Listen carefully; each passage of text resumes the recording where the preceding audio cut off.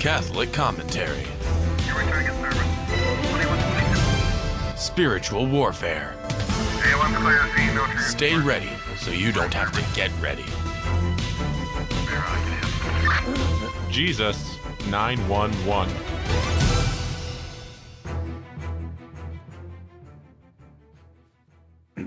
Soul Patrol, Jesus 911, two-man car, Jess Romero, Paul Clay. Welcome back, Paul. You've been missed. Paul is still... Okay, got it. The month of January, by the way, just want to remind you, it's dedicated to the holy name of Jesus, the entire month. And as Catholics, we know that's also, it's the ordinary time of the church, which is a symbol of hope. The color of green are the liturgical vestments. It means that the seeds are sprouting. It arouses in the faithful the hope of reaping the eternal harvest of heaven, especially the hope of a glorious resurrection. Today's psalm at Holy Mass was Psalm 24. Who is the King of glory? It is the Lord. Lift up, O gates, your lintels. Reach up, you ancient portals, that the King of glory may come in. Who is the King of glory? The Lord strong and mighty, the Lord mighty in battle. Today's responsorial psalm. Couple things I want to talk today with you. The Catholic Church, when you look at medieval Catholic scholars and the scholastics, the Catholic Church, the medieval theologians, they always held that hell was in the center of the earth. It was in the core of the earth. Now, a lot of people will say, "Oh, that's medieval poppycock. There's no way hell is in the middle of the earth." Okay, I'm just telling you, that was the view of the ancient theologians, is that hell was in the core of planet Earth. Okay? Now, I know people say, no, it's outside of planet Earth and it's another dimension. Okay, I understand those theological arguments, but I do find this interesting, and I see Paul now, Paul is on with me, that there is a place that does remind me of everything that Our Lady of Fatima talked about when she showed the three young children a vision of hell, and the earth opened up, and there was fires and flames and people falling in like snowflakes.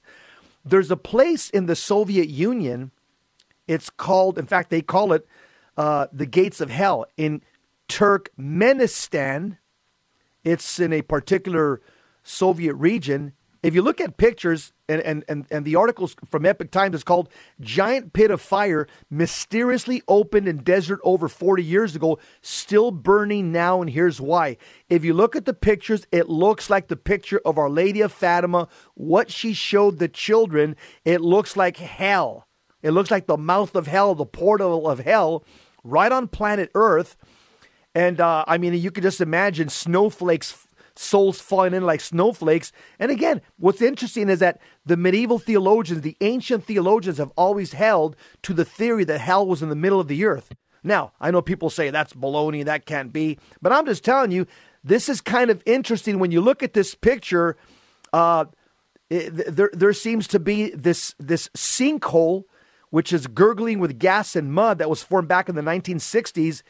It's eye-opening. Paul, what do you think when you take a look at that article? What came to your mind? Hell. Yeah. Jess. Now, is it hell? We don't know. I don't know. but take a look at the pictures. It sure does put it in mind, and it's a constant reminder of the fate that awaits people who die outside of union with Christ. And that's a sad thing. Yeah. And Paul, it just reminds me, when you look at that picture, and there's graphic pictures on this article, you can go to the webpage, vmpr.org, and you can click on the link and you can see the pictures, or go to my website, jesseromero.com, click on the link and take a look at the pictures. The pictures are incredibly clear and graphic. And when I look at these pictures, this big old gaping hole in Russia somewhere where there's fire and this looks like lava, and it looks like, smoke's coming out. It reminds me of what Our Lady of Fatima said in 1917. She extended her arms, planet Earth split open, And then the 3 children, Our Lady said, look at souls falling into hell like snowflakes. What's described in that story of Our Lady of Fatima looks exactly like what this picture looks like. This picture looks like, Paul, the mouth of hell or a portal to hell. Yeah. Well, Jess, again, the Bible talks about hell in extremes. I don't necessarily know that the fire in hell is a literal fire, but let's just say that I don't want to experience it or find out one way or another. That's all I can tell you. Yeah. I think I've read from some of the great minds of the church that the fires of hell right now, because the only people in hell are pure souls. They don't have a body. So right now the fires in hell would be purely spiritual. It's purely the pain of sense, as the previous councils have said, the pain of sense. But when everybody receives their body on the last day, and people in hell receive their horrible monster-like body united with their soul, there's also going to be a physical pain because now they have a physical body. Right now, hell is just the spiritual fires, the spiritual pain of sense. And oftentimes that's even worse, Paul, than physical pain. I mean, you can put your hand on a hot stove, trying to warm up a tortilla, okay? And you can kind of keep your hand there too long and burn it. You're like, ow, ouch, and you go and put your hand into the cold water. And but it doesn't go away, Jess. The pain doesn't go away. It stays there for a long time. But what I'm saying is that sometimes the pain of sense is worse. Think about this. You get a phone call. The death of a family member. Yeah. That pain in your heart is worse than you burning your hand because you kept it too long on the stove when you were flipping over a tortilla. That pain, my spouse just died, my child just died. That pain in the interior is much more acute than burning yourself on the outside. As terrible as it is burning yourself on the outside. Yeah, I know, and I agree, and so much more. Obviously, the interior pain has so much more meaning behind it, Jess. Yeah. You can kind of isolate physical pain and kind of ignore it or offer it up. But when you have that interior pain that just constantly, you have difficulty going to sleep. You have, it's just something that you wish you could wake up from the nightmare that you're experiencing, especially when you're talking about the death of a loved one or something like that. And you can't. That's right. That's right. Here's something interesting about hell as I look at these pictures in this article from Epoch Times is that hell has an entrance gate, but hell has no exit gate. Think about that. You can go into hell. It has an entrance gate, but it has no exit gate. Like the Hotel California. Yeah. And here, Paul, here's something else about hell that it just kind of, I don't know, it just kind of, it's part of the conversation we're having right now in 2024 about immigration. Yeah. Think about this. Heaven has strict immigration laws. You got to die in a state of grace to get into heaven. Heaven has strict immigration laws. And guess what? Hell has open borders. Yeah. Right? What a great analogy. I'm just saying. Yeah. Open borders. As a matter of fact, Jess, you have a mixed multitude of people that are just pouring into it as fast as they can, right? Yeah. Unfortunately. Yeah. Here's a couple of things that we know about hell from the Bible, okay? And that's why there's no way I would even wish this on my worst enemy. Hell has demons, and the border has cartels. Yeah, there you go. Which are the human version of demons. Yes. Yeah. Yes. Daniel chapter 12 verse 2 tells us that in hell everybody's going to feel shame and everlasting contempt. Yeah. Our Lord says in Matthew 25:46 that hell's punishment is everlasting. It doesn't finish. Everlasting punishment.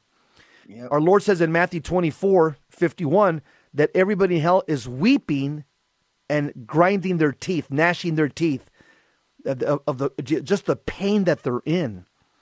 Luke 3:17 says that in hell, it's inquenchable fire. Inquenchable fire. Yeah, go ahead, Paul. Where the worm does not die. Yeah. Yeah. Jess, listen, for me, initially, oh yeah, the Lord he died to keep me from going to hell. But it's gotten so much deeper than that right now. Oh yeah, absolutely. Yeah. And it's not just about not going to hell. Our whole disposition has changed. Yes. As you know, as we're becoming more and more conformed to the image of Christ, you realize hell is it's not the place for us. We'll continue on the other side of the break. Jesus 911, Paul Clay, Jess Romero. All right.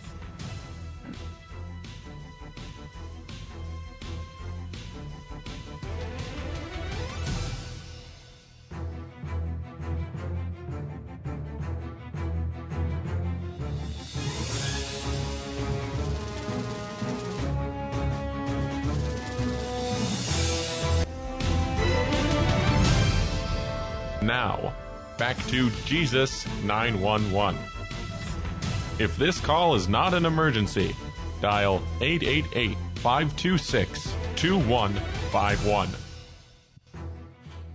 Soul Patrol, Jesus 911. Incredible pictures here of this article called Giant Pit of Fire Mysteriously Opened in Desert Over 40 Years Ago, Still Burning Now, and Here's Why.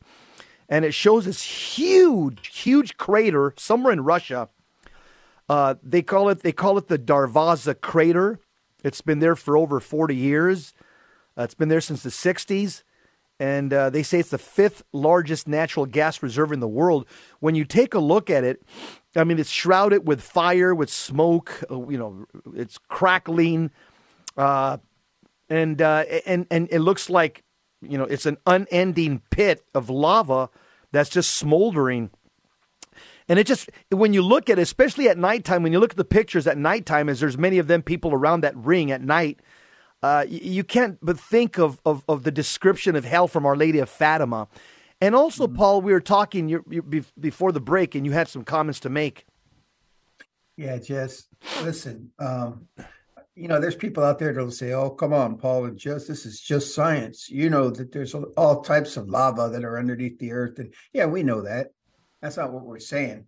But when we look at things, God gives us signs and images to remind us of spiritual realities. Yes. And when we were talking, Jess, when we're talking about fire, what does it do to the flesh, Jess? When a person is severely burned in a fire, you've seen it, I've seen it. It disfigures them.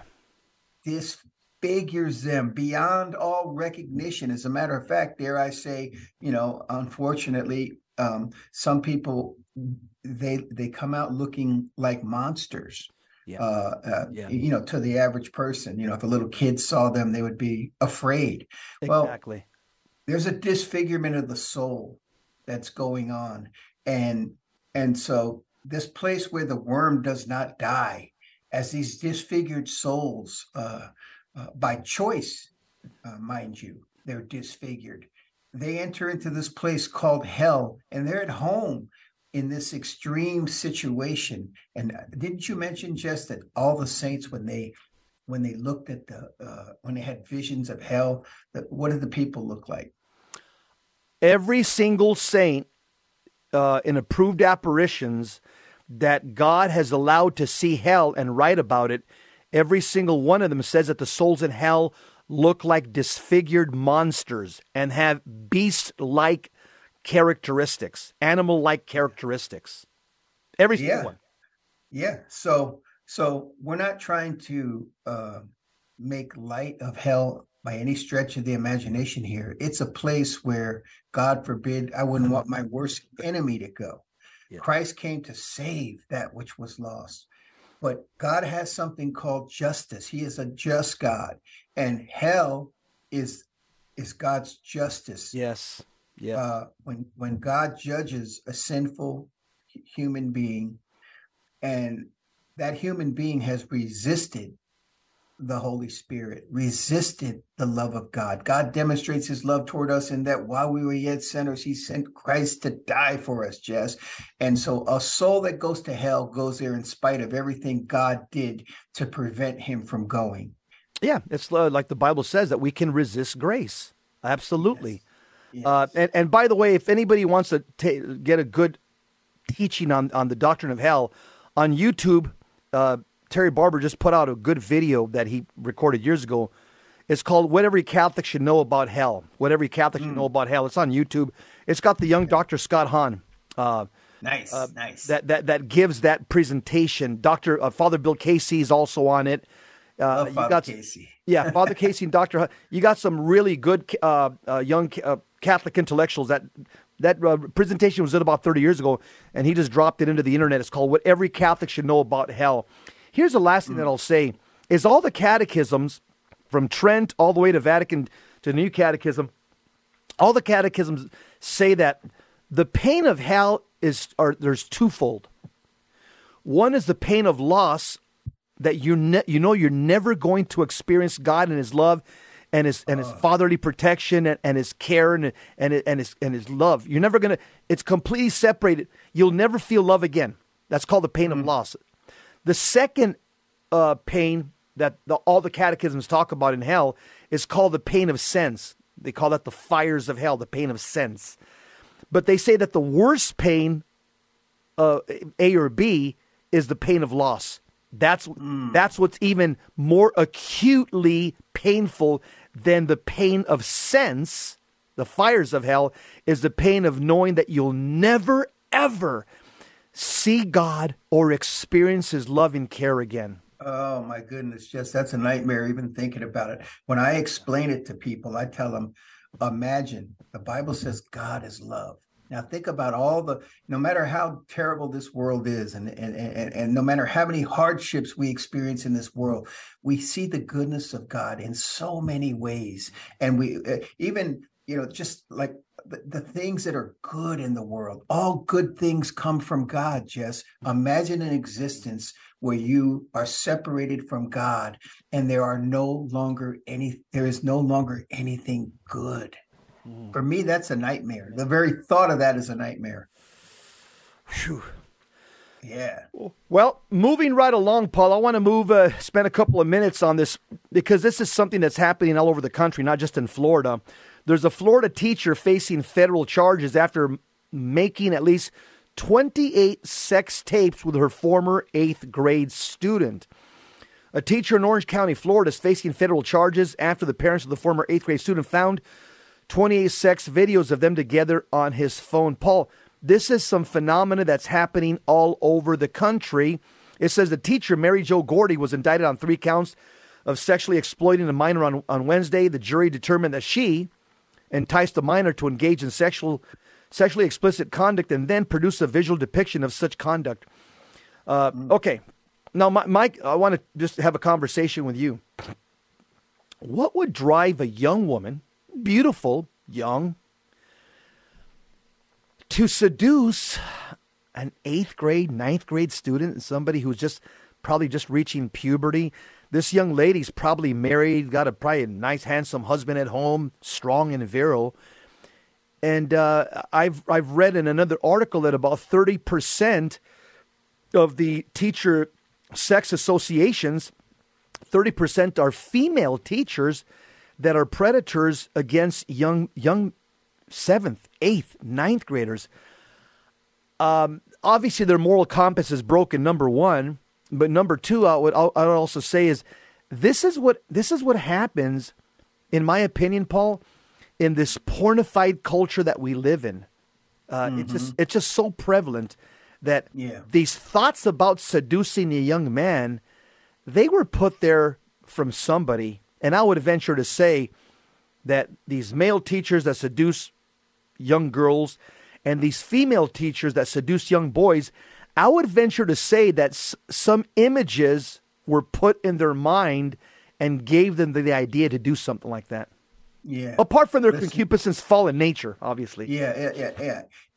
Yeah, Jess, you touched on it. There's obviously a diabolical disorientation associated with this, but on a merely human level, when you understand that most teachers are exposed to this radical feminism when they go to college, right? They come out, with this attitude of they want to be in control. We don't need men, right?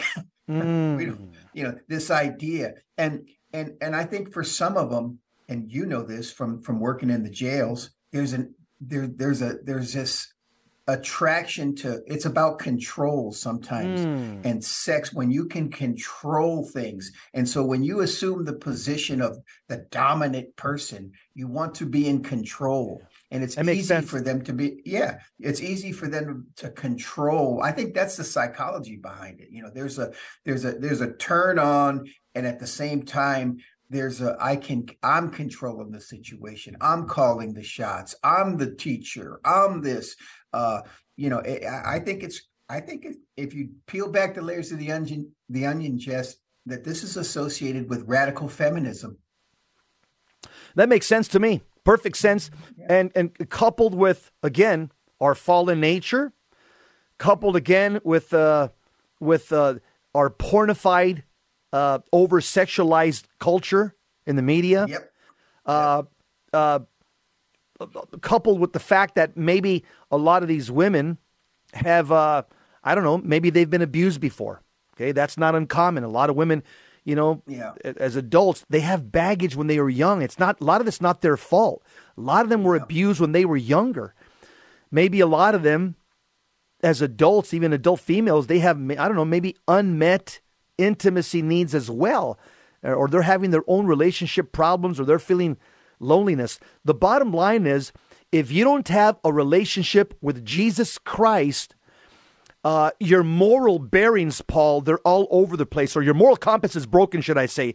It's only when you're facing the North Star, which is Jesus Christ, that your moral compass can be firing on all cylinders. Without a relationship with Jesus Christ and without the power of sanctifying grace, every one of us, Paul, can fall into this type of sin. Because sexual sin, the 6th and 9th commandment, that's the easiest sin to fall into, Paul. Yeah. And in talking to you, Jess, I learned there's a lot of demonic affliction that comes along with, especially sexual disorientation. And we're talking about everything from the, trying to identify as something that you're not, to the wild. I mean, when you study paganism, you see what a priority and a focus,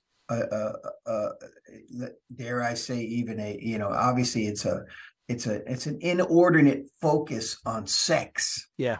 And so again, you touched right on it when you said it's about Christ. The only way we can grab a hold of these things in our lives, that natural concupiscence that you talked about, that strong desire to put to death the deeds of the flesh, sacred scripture says you can only do it by the power of the Spirit. And so what you have is a bunch of people. Sin manifests itself, Jess, in so many different ways in the world. Everybody has their thing, so to speak, that and in this case, this is just another manifestation of a soul that is unable to do the right thing, that is a sinner by nature and following the natural course. And so the only way you can change that is to connect yourself to the author of life, Jesus Christ, the great physician. Amen.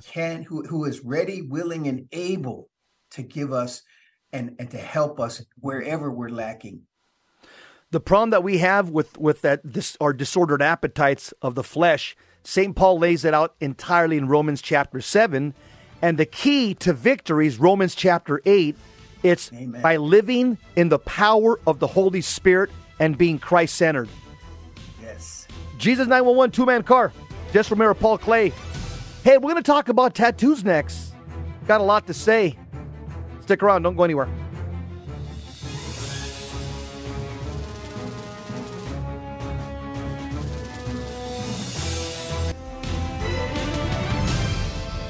Now, back to Jesus 911.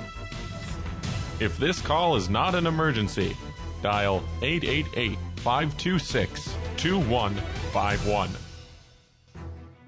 Psalm 24, who is the King of glory? It is the Lord. Jesus 911, two-man car. Big topic. We could spend about an hour talking about this, but we'll do the best we can. Talking about tattoos. Here's a brief article. I think this one is from Catholic Answers. It's just a brief one. The Church on Tattoos and Piercings. It says, question, what is church teaching on body tattoos and piercings? Answer, Old Testament prohibitions regarding tattoos are considered ceremonial laws and thus are not binding on Christians. In other words, it's not part of the moral law. It's part of the ceremonial law in Leviticus. Mm-hmm. There is nothing inherently immoral about a Catholic having a tattoo or a piercing. What would make those things immoral would be its content, message, and purpose. What message am I trying to send through this action? What is my motivation? It is essentially viewed as a morally neutral act whose morality depends upon content, context, and circumstances. Prudential judgment is needed. So that's just a brief answer from Catholic Answers website.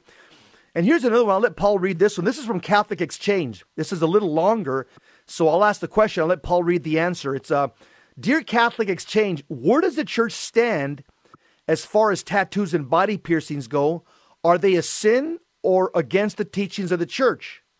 I am curious, if body piercing is wrong, wouldn't it be wrong to wear earrings as well? So Paul, this is a little bit longer answer it's actually from Catholics United for the Faith, which is another Catholic apologetics organization in the East Coast. Go ahead, Paul. Yeah, Jess, that one didn't, for some reason, it's not pulling up on my computer. So go ahead and read the answer. Okay. So it says, Dear Patricia, peace in Christ. The church has never prohibited ear piercing, and in the Bible, there is no prohibition against the wearing of earrings and nose rings. And then it quotes Ezekiel chapter 16, verse 12. In addition, we're not aware that the church has pronounced on tattoos, body piercing in general, or tongue piercing specifically. However, the church does provide general principles to consider. For example, there's the issue of totality to consider. According to this principle, the parts of one's body are ordered to the good of that person. Thus, surgical mutilation or other disfigurement must not seriously impair or destroy bodily functions or the beauty of the individual. I'll give you an example. Paul, you've probably seen youngsters, and I've seen them as well, where they make holes on their earlobes and they wear these big old studs, or, it looks like a big old, shield on their ear, and they expand their ear. And then once they get older and they become adults and they become mature, they take those things off and they go, I want to close this. So they have to go and get stitches, but the earlobe still hangs like the ears of Lassie. They still kind of hang. That would be an example of mutilating and disfiguring your body, which would be sinful, because a perfect body part was mutilated just for what reasons? I want people to look at me. I want people to, I want to look cool. I want people to ask me, just like, wow, look at that guy's earrings, whatever it is, you've damaged a body part. And so that would be at the very least a venial sin. Comment, Paul? Yeah. I think that whole idea was borrowed from Africa, right? That's what as you remember the natives would put the plates in their lips and just different things. So these ideas came out of Africa, and we know, Jess, that the African people were afflicted in darkness. There was a lot of demonic activity there. So it seems to be in this culture, we, like you said, certain people, a lot of people think that it's cool. I think that they do it for other reasons, even more than because it's cool. But like you said, it's a form of attention. But look at me, look at me, look at yeah. me. Yeah. Yeah. It's sad, to be honest with you, and it grieves my heart because we know that the devil is involved on every level. I see it clearly, Jess. A lot of people say, "Oh, you guys see the devil behind everything." Well, we live in a diabolically disoriented world, so yes. The devil is, he is the God, little g, of this world. And if you're not walking with Christ, if you're not trusting in him, if you're not depending on the power, the dunamis power, the dynamite of the Holy Spirit, then guess what? You are subject to Satan, whether you know it or not. Yeah. And so all of these things that you're pointing out, Jess, like these tattoos that, and people get them for different reasons. I get it. Yeah, there's an element that, they think like, oh, let's go out and get a tattoo and it's beautiful and it's artwork. Yeah, there's that element of it. But then there are people who don't like themselves. Yeah. And it's a form of, like you say, self-mutilization. There's a person who is his soul and mind are already captive by Satan. And so then they begin to use their body, and like the article pointed out, they make it a poster board for things that are going on. You remember those gangsters and some of those tattoos, how vile some of them were. And the messages behind them. Paul, there was this one guy arrested back in back in the day. Across his neck, he had in bold Roman numerals or Roman letters across his neck, big, wicked. Right across his neck. I mean, or you see them with horns on their head, and they put the tattoos all over their face. Why? Because they're trying to instill fear in people. They're trying to, and we know that what does sacred scripture say? Just fear is of the devil. Yes. And perfect love casts out all fear. But if you see some guy and he's so tatted up all across his face and everything, people start getting out of his way, right? Yeah. They don't want to get anywhere near that guy. Right. And it's sad. Yeah. And they do it and that's precisely why they do it. Some of the principles behind getting a tattoo. Here's what this one exorcist told me. He goes, Jess, if you talk to anybody who has a tattoo, generally speaking, not always, generally speaking, it was they got that tattoo when they were not in a right relationship with God. And I said, I talked to guys. Oh yeah, I got this tattoo in Vietnam. I got this tattoo in Desert Storm. I got this tattoo after I got drunk after work, at Firestone Station, and we were drunk and I got this tattoo. When you talk to the average guy, I got this in the Navy when we were over. If you talk to the average guy, you'll find, and this is an exorcist told me, he goes, they got the tattoo at a point in time in their life when they were not in a right relationship with God. And what happens is by looking at that tattoo, the demon is able to take your mind and your memory and your imagination and remind you of that sinful condition and continue beating you down with it. Remember this, because that's what the entire Bible is about. From the Old Testament, God says, remember. The demon also uses the same thing against us. Remember, you got that tattoo of that naked girl on your shoulder. Remember that day. You're a loser. You're mine. You know what? God doesn't love you. You're going to serve me. That's my emblem on your arm. The devil keeps reminding you of that moment when you were not in a right relationship with God. Yeah, and and I'm not going to mention any names, but there was a priest, and he's on YouTube, and he got a tattoo, and he's talking and justifying why he got a tattoo, and it means something different. Okay, in a technical sense, you can say, well, but let me tell you something. If that's what you need to do to try to get somebody's attention or whatever, there's some, there's something, there's something wrong there. Now, it may not be deeply wrong, but it's wrong. And you and I both know that eventually venial sin leads to mortal sin. Yeah. Yeah. And so if you're, again, the tattoo is something that you do to your body, right? And so maybe you have I don't know. Listen, that's between the person and God, but I can just tell you that just by what you said, and I agree with it, that ultimately your motivations, however benign they may seem, something's wrong there. Yeah. Couple things I want to mention is one of the reasons that when you get a tattoo, here's one of the side effects. It says that in 1 Corinthians chapter 8, verse 9, is that you have the prospect of stumbling a weaker person in the faith, or you become a scandal to weaker people in the faith. Yeah. Also, remember, our body's a temple of the Holy Spirit, 1 Corinthians 6:19.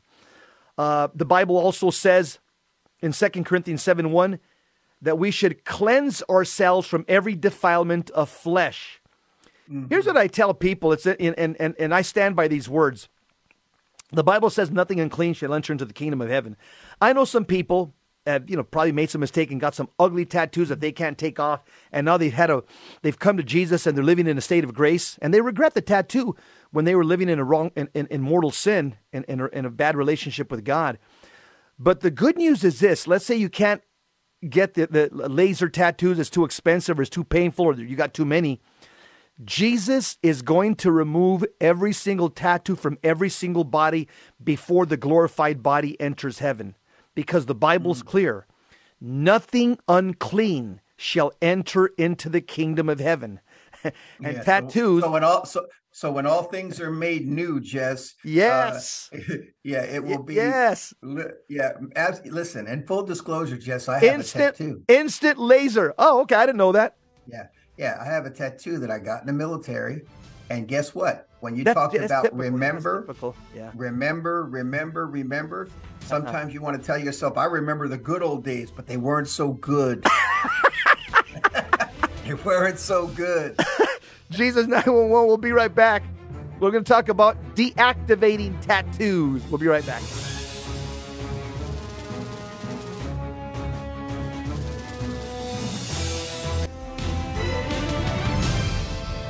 Now, back to Jesus 911. If this call is not an emergency, dial 888-526-2151. Soul Patrol, Jesus 911, two-man car. I want to talk about deactivating tattoos. This is a spiritual warfare Catholic principle that's taught by many exorcists.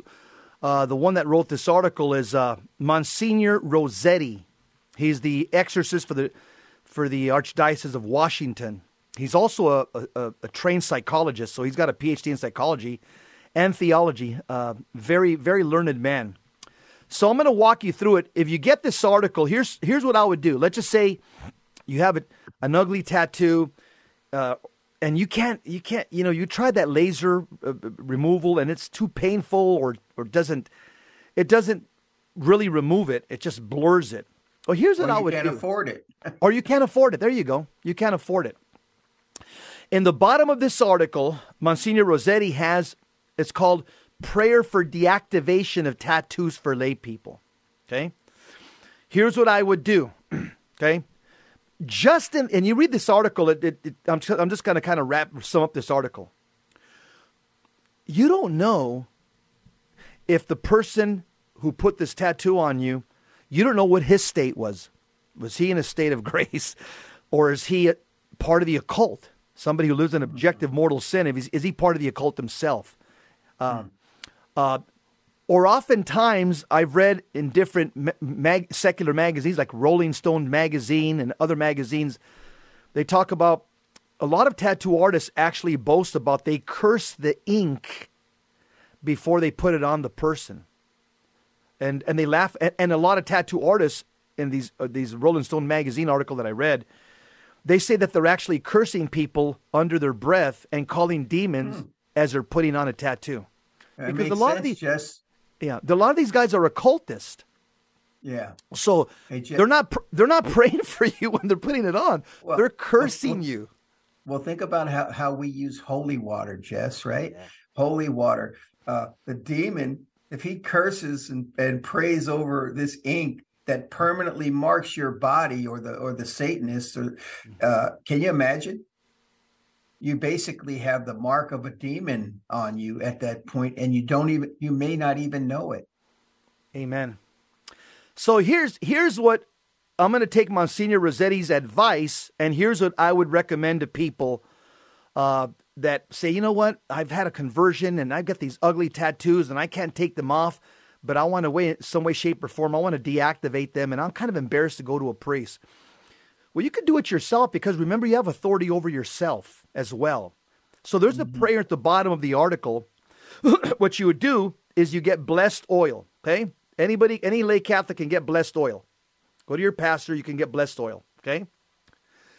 I would go to the church and I would do this for 9 days straight.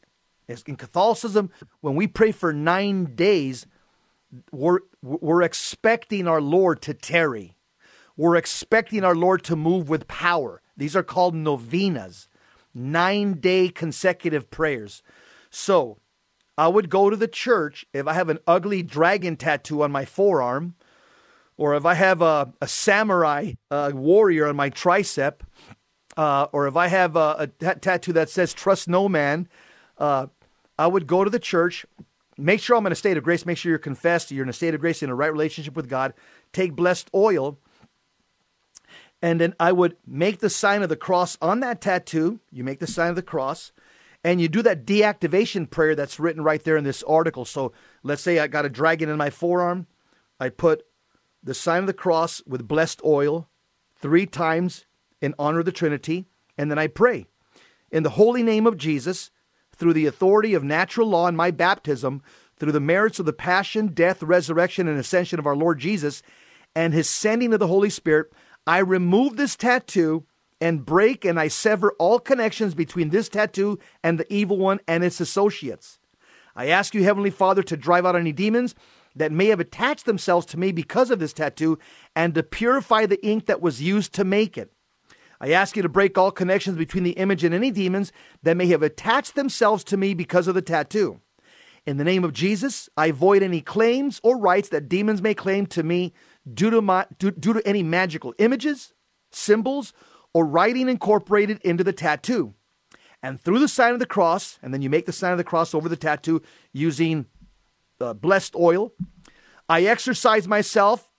I consecrate myself to our Lord Jesus Christ through the immaculate hands of the Blessed Virgin Mary, in the name of the Father, and of the Son, and of the Holy Spirit. Amen. I would recommend that you do that prayer 3 times inside the Catholic Church, in front of the tabernacle, or inside an adoration chapel. 3 times, and for 9 days straight. Go ahead. A couple questions. Yeah, a little novena type action. Yeah. Just a couple of questions. What if you have multiple tattoos? Do you have to do it for each and every tattoo, or can you just... No, just do that one prayer and bless with the sign, with blessed oil, put a cross on all the tattoos you have everywhere. Okay? And with that prayer, all the tattoos you have everywhere, bless them with blessed oil, make 3 crosses on them, and then do that prayer for all the tattoos in your body, and do that prayer 3 times. Because generally, the exorcists say when you pray 3 times in honor of the Trinity, but also to break a curse, because curses are generally projected towards us 3 times. The occult uses incantations and curses. They'll say it 3 times. And also, I would... tells us, no, you just reminded me, Sacred Scripture tells us a cord of 3 is not easily broken. That's right. There you go. Ecclesiastes chapter, I think, 4. Yeah. And then I would do it for 9 days based on the tradition of the church, that the apostles and Our Lady prayed for 9 days before the Holy Spirit tarried and came upon them with power. And so that's what I would do. And I would never give it a second thought again. What? Because you have control over your body. Your body is you. Your body belongs to you. It is your temple. And so you or a Catholic priest can do these deactivation prayers. It's like this. It's like, who can bless a person's house? Your pastor, a Catholic priest, or the father, the man of the house, Catholic Church teaching. So who can bless your wife? Your pastor or the husband? Yeah. So the same thing applies to your body. You can have a Catholic priest do this, but you can do it yourself. Yes. And this is part of, a lot of people might be listening and they might say, I don't believe that. Well, you know what? This is an exorcist who's dealing on the front line with demons. Okay. If you don't listen to him, a lot of people say, well, I don't believe it. Well, Jesus believed that there were demons and casted many of them out. Okay. Jesus came to destroy the works of the devil.